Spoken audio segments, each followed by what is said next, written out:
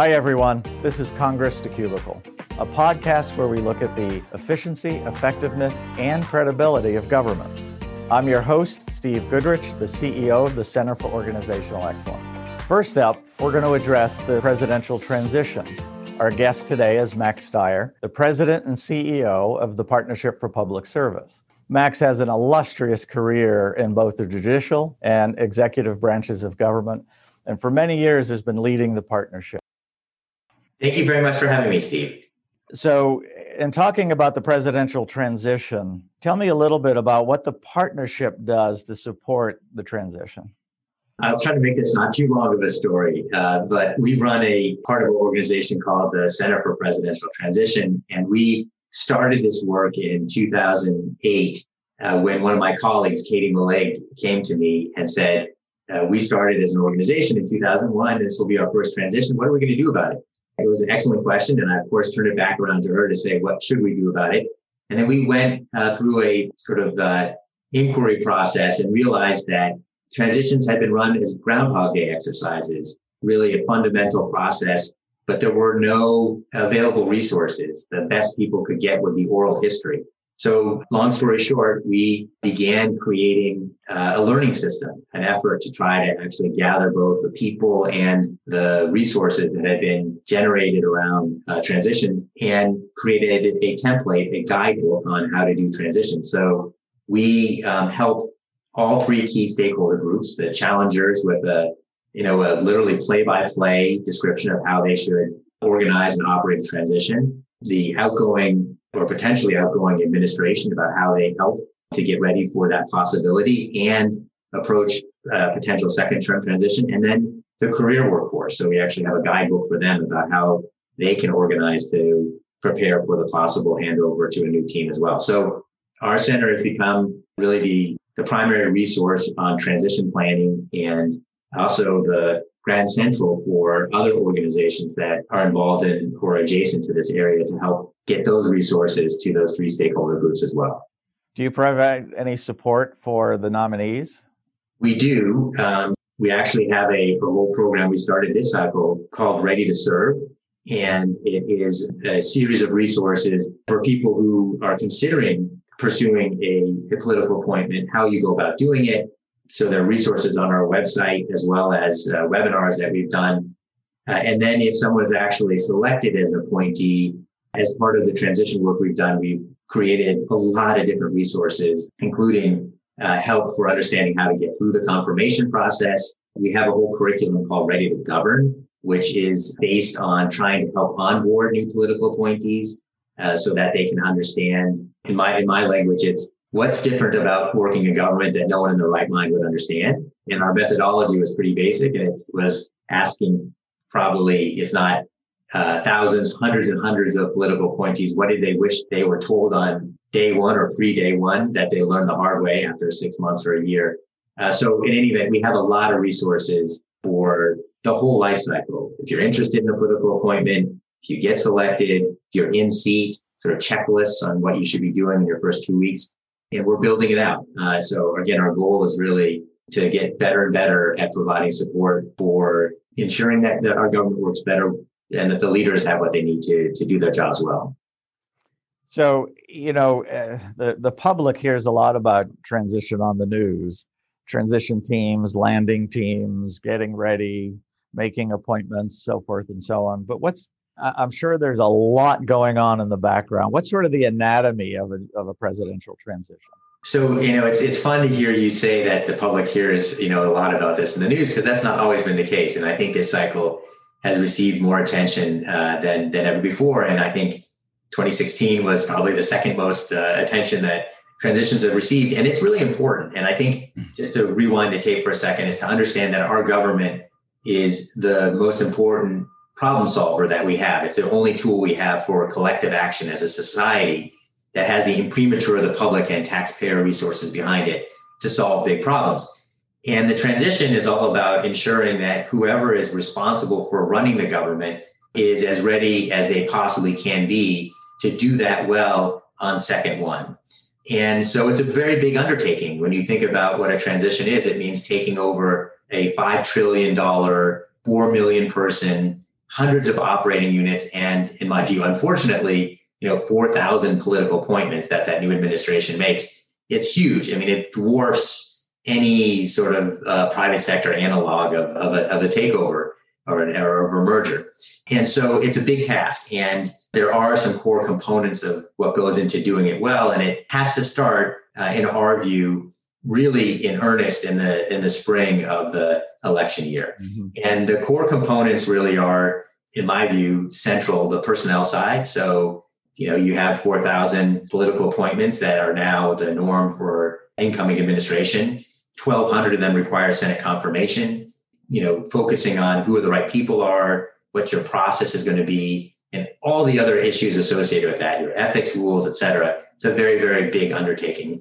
A second big part of the responsibility is looking at trying to understand what's going on inside the agencies. So you need, real-time information about what's happening in order to be able to prepare those appointees and also to prepare your plans.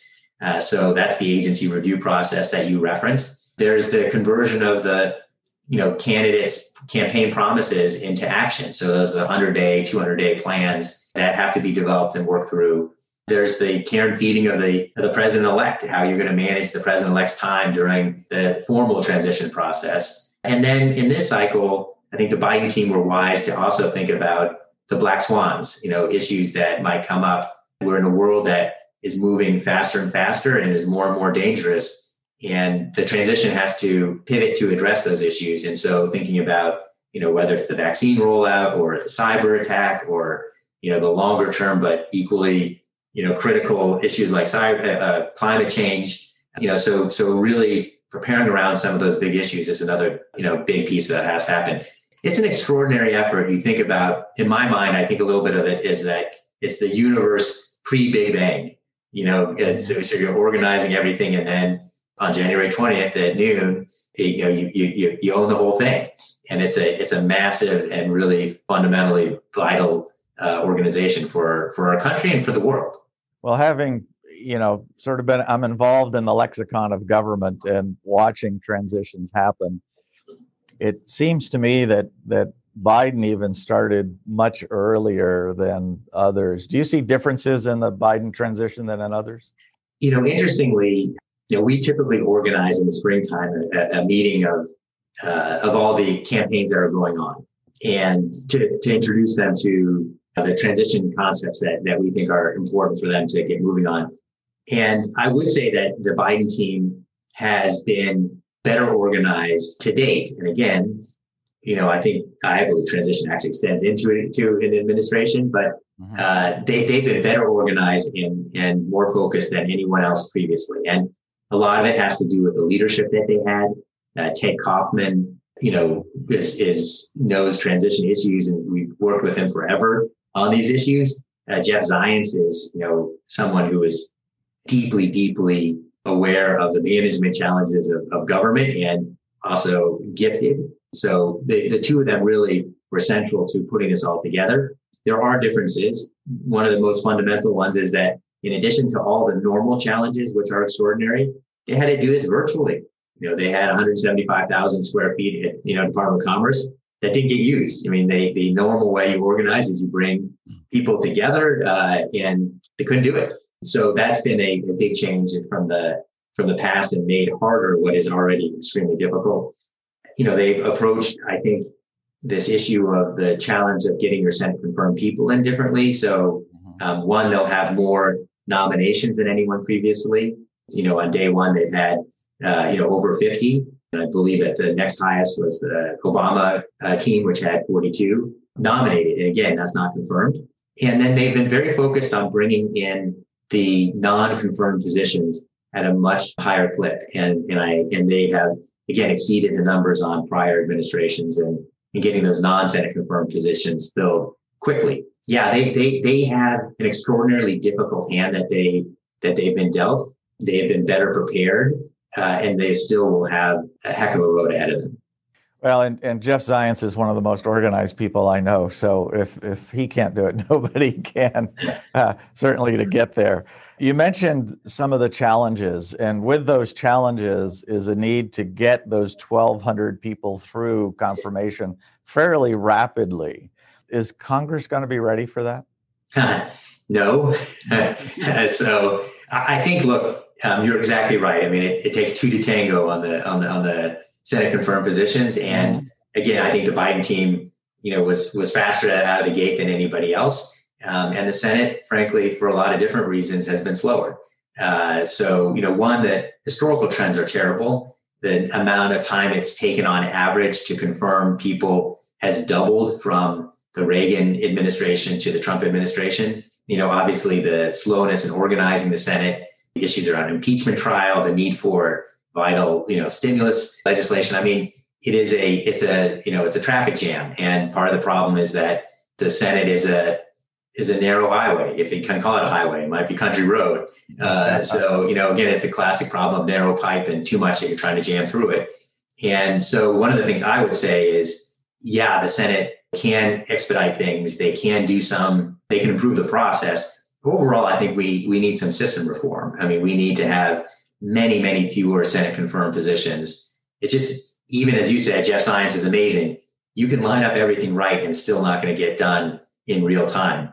I mean, the idea that the high watermark up until now for any administration to get its Senate confirmed team in place was the Obama administration. And after 100 days, really critical, first 3 months plus, Obama got 69 of the 1,200 plus in place. And it's all downhill from there. Donald Trump got 28. That's, there are definitely things you can do on the transition side to improve the numbers, but the system itself is designed for impossibility here. And, again, the metaphor for me is sort of like the Super Bowl, and, the game starts, you got your quarterback and your center and no one else. It's just not the way to play the game. You need your full team on the field when the game starts. And that's, pretty much impossible to get done with the system we have. So fewer Senate confirmed positions, and in my view, many, many fewer political appointees overall would make this process run a lot easier, not easy, but easier. And it would make our government run better too. Well, now with, and something we haven't seen since 2001, where you're going to have split committees with equal number of R's and D's. And perhaps those that'll I've even seen talk of taking some nominees directly to floor vote. But do you see that? You see things getting stuck in committee a little bit?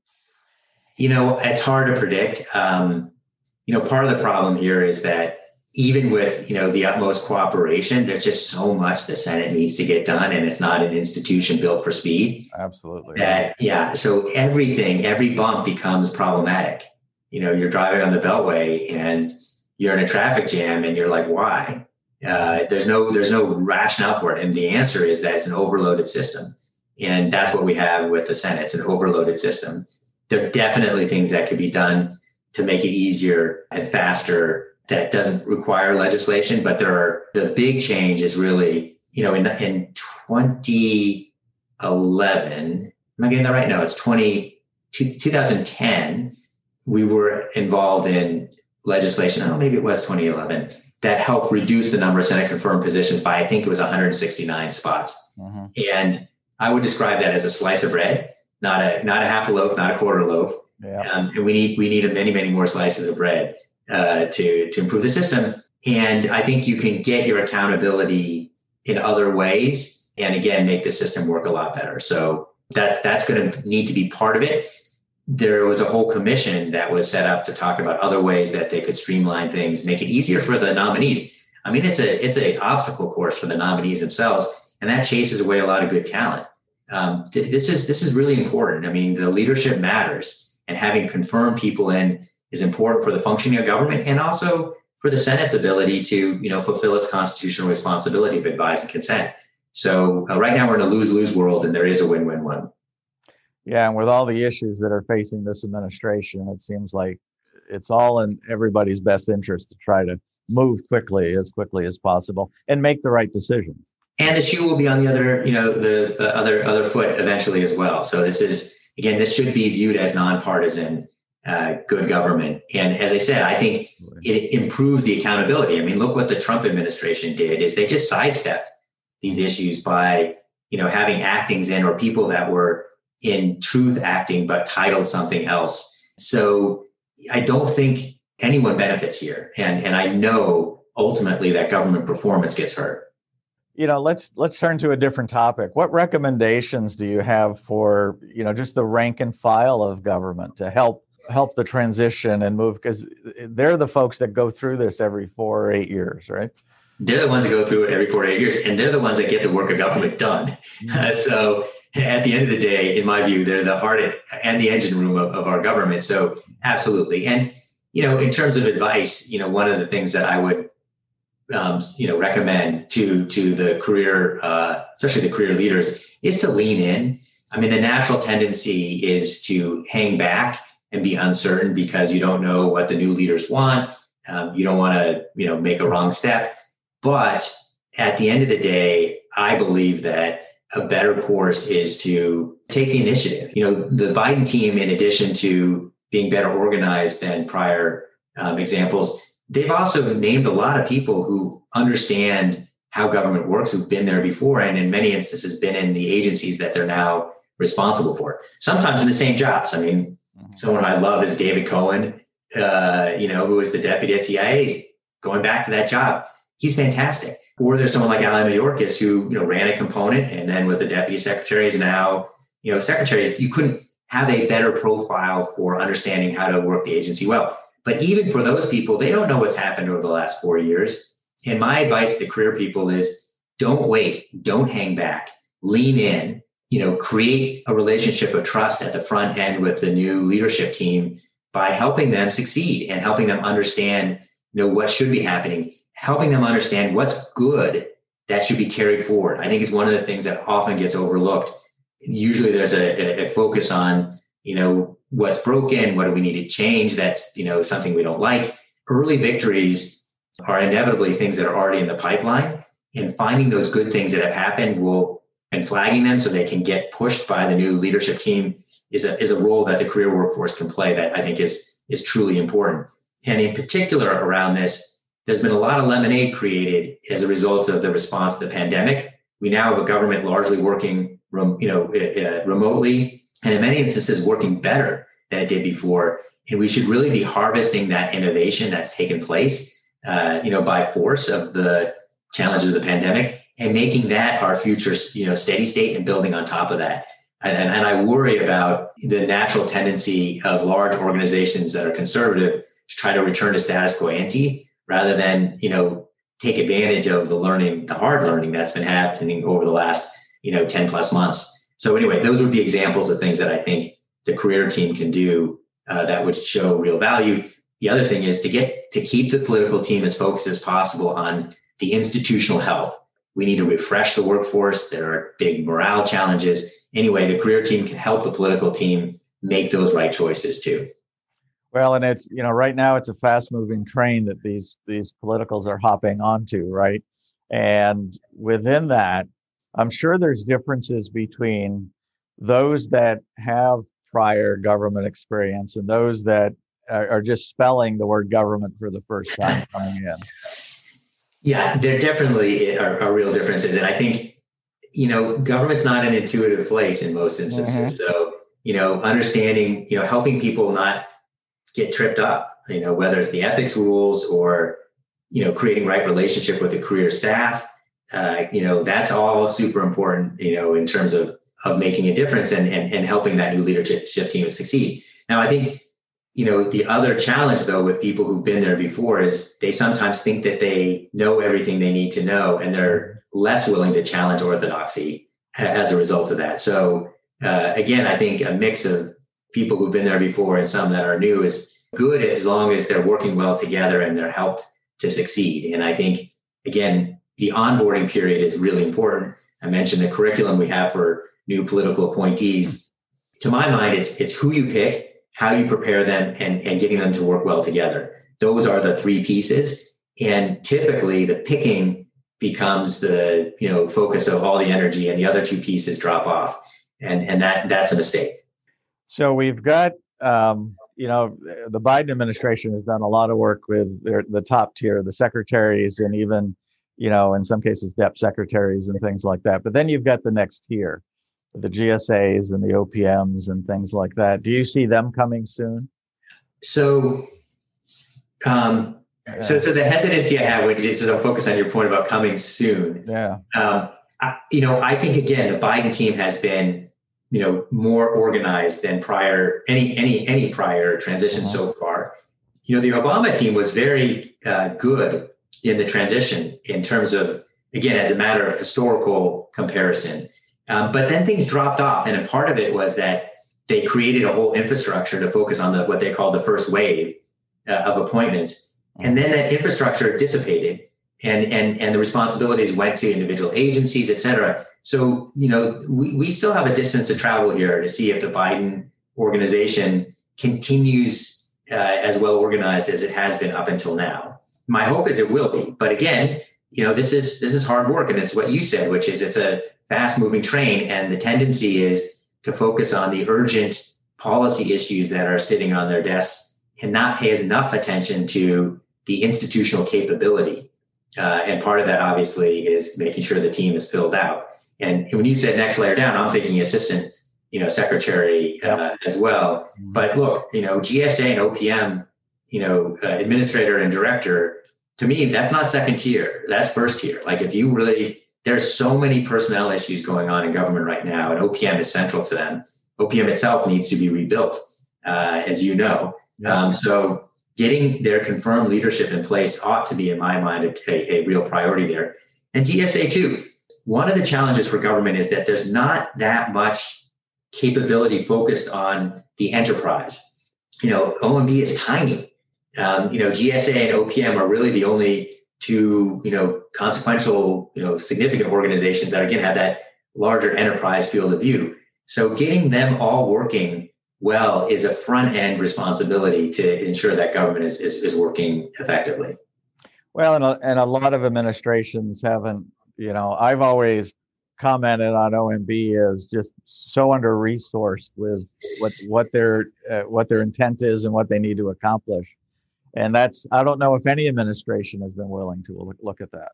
Yeah, no, I think part of the problem is that there's a political calculus made that they don't want to show too much in the way of resources going to the EOP, the Executive Office of the President, which OMB falls within. And I think it's penny wise and pound foolish. I think it's a mistake. Not that there aren't also room for improvement in the way that the current OMB resources are allocated. And a lot of this stuff, again, is done as a matter of historical precedent rather than really focusing on the needs of today against the priorities of now. I think your point is exactly right. It's under-resourced, OMB is, and there should be an effort to realign the resources that are already there against the real needs. One person who I love talking about this is Dan Cengolini, who's very, very thoughtful on this. And former GSA. Former GSA, former, Treasury, head of management, former OMB career staff, former city administrator in DC. The guy, has, worn pretty much every hat and, really knows how to do things creatively and well. So anyway, that's that kind. But rethinking OMB is, I think, something that, and the center of government writ large, is another area of huge need. Yeah, I agree. We'll see what happens. Do you see any over time, Eisenhower, Kennedy, Nixon, Carter, all the way up? Do you see maturing of the transition process? No doubt. Yeah, I'm not sure I would say there was an acceleration, in particular, in my view, after 9/11. I think President Bush was clear-eyed about the need to improve transitions as a result of the dangerous world we operate in. And I think 9/11 was a wake-up call for him and for for a lot of folks in our country and in the government, that we couldn't afford bad transitions, that it was in fact a fundamental vulnerability for us as a nation to do transitions poorly. And it certainly motivated President Bush and his team. And again, Josh Bolten, to me, is one of my public sector heroes who really was the driving force on the Bush administration's organization of the transition from Bush to Obama. I think that this notion that we were at war, and that a poor transition created real risk for us as a nation, really has carried through. So you think about it, the Bush to Obama transition was very strong. The Obama team learned the same lesson coming in terms of having to deal with an economic crisis, as they were coming in. I think Trump was an aberration, and that's my hope, who didn't fundamentally understand what was at stake or the processes that were vital to put your arms around. Post-election, the team he put together in Chris Christie and Rich Bagger, who was the executive director transition, was very strong. It was just, once they won, that they fired Christie and sort of ignored all the work product that had been done. And then you have obviously the Biden team, which has taken this very seriously. So I think if you think about this, that the modern era, the last, whatever it is to 9/11, really, I think it changed the game. I mean, the 9/11 Commission said it, poor transition created a real problem for the response to 9/11. And we live in a world, whether it's a pandemic or, an economic crisis or, cyber threats. I mean, pick your poison. There are just so many dangers out there that are so fast moving that not focusing on a effective, in addition to a peaceful transfer, is vital to our welfare as a country. So what are your recommendations for the first 100 days? What would you like to see done? What are your top 3 or 4? So, again, I come back to this question of personnel. I think that there's no doubt that getting the team in place and up to speed and working well together has to be a top priority for the Biden team. I think that there's a critical need of rebuilding the career workforce. And when I say rebuilding, that includes, creating a real focus on the morale of the existing workforce. We produce our best places to work rankings. The Trump team didn't even do the 2020 survey on time, so we still don't have that data, but the numbers were going down and going down in a lot of agencies in a big way. It's a real problem, because this is not about happy employees. This is about an environment where federal employees can actually produce good outcomes for the American public. And so, to my mind, it's the report card on the leadership. So I think the Biden team taking this on and saying that we're going to see this as a primary part of our responsibility is to create the work conditions that allow top career civil servants to thrive and succeed. The workforce needs to be refreshed. It was already the case that we had barely over 6% of the workforce under the age of 30. And there's been substantial attrition in most agencies across government as a result of the 4 years of the Trump administration. So, really doing the hard work of bringing a new generation of talent into government and ensuring that talent wants to stay. So it's not just about recruiting; it's about creating the conditions for retention. That should be one of the real top priorities. I think that revisiting the rules of our government. The last major overhaul of the civil service system was 40 years ago. I don't know of any other organization, public or private, that's thriving under the same rule set as existed 40 years ago. Our world has changed, and the rules need to change as well. Some of the rules go back to, 70, 80 years ago. I mean, it just, totally. So we need to see a real attention to that. These are hard things to do given the press of immediate concerns, but they're all things that matter at the front end, because they're heavy lists that take a lot of time. And if you wait till your last year or whatever else it is to tackle them, it's not happening.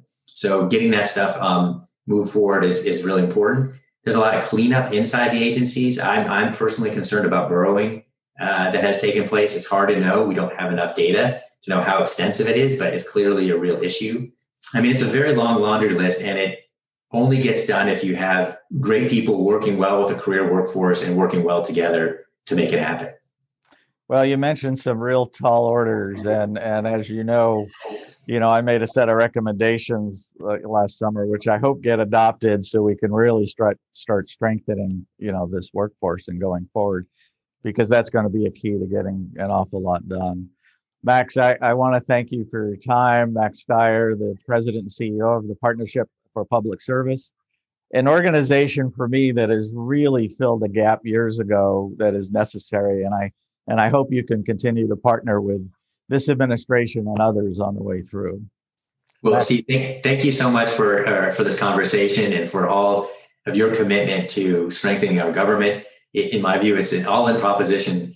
We need everybody on board here to help our government succeed in helping all of us. Thank you, Max. We're all in this together. Yeah, thank you. So let's continue the conversation. You can find us on our YouTube channel. You can also email me at steve@centerforoe.com if you have any comments or suggestions for our podcast. We're here to talk about the efficiency and effectiveness of government. Our next guest will be David Walker, the former U.S. Comptroller General of the United States. We're going to be talking about his book, America in 2040, Are We Still a Superpower? You won't want to miss that.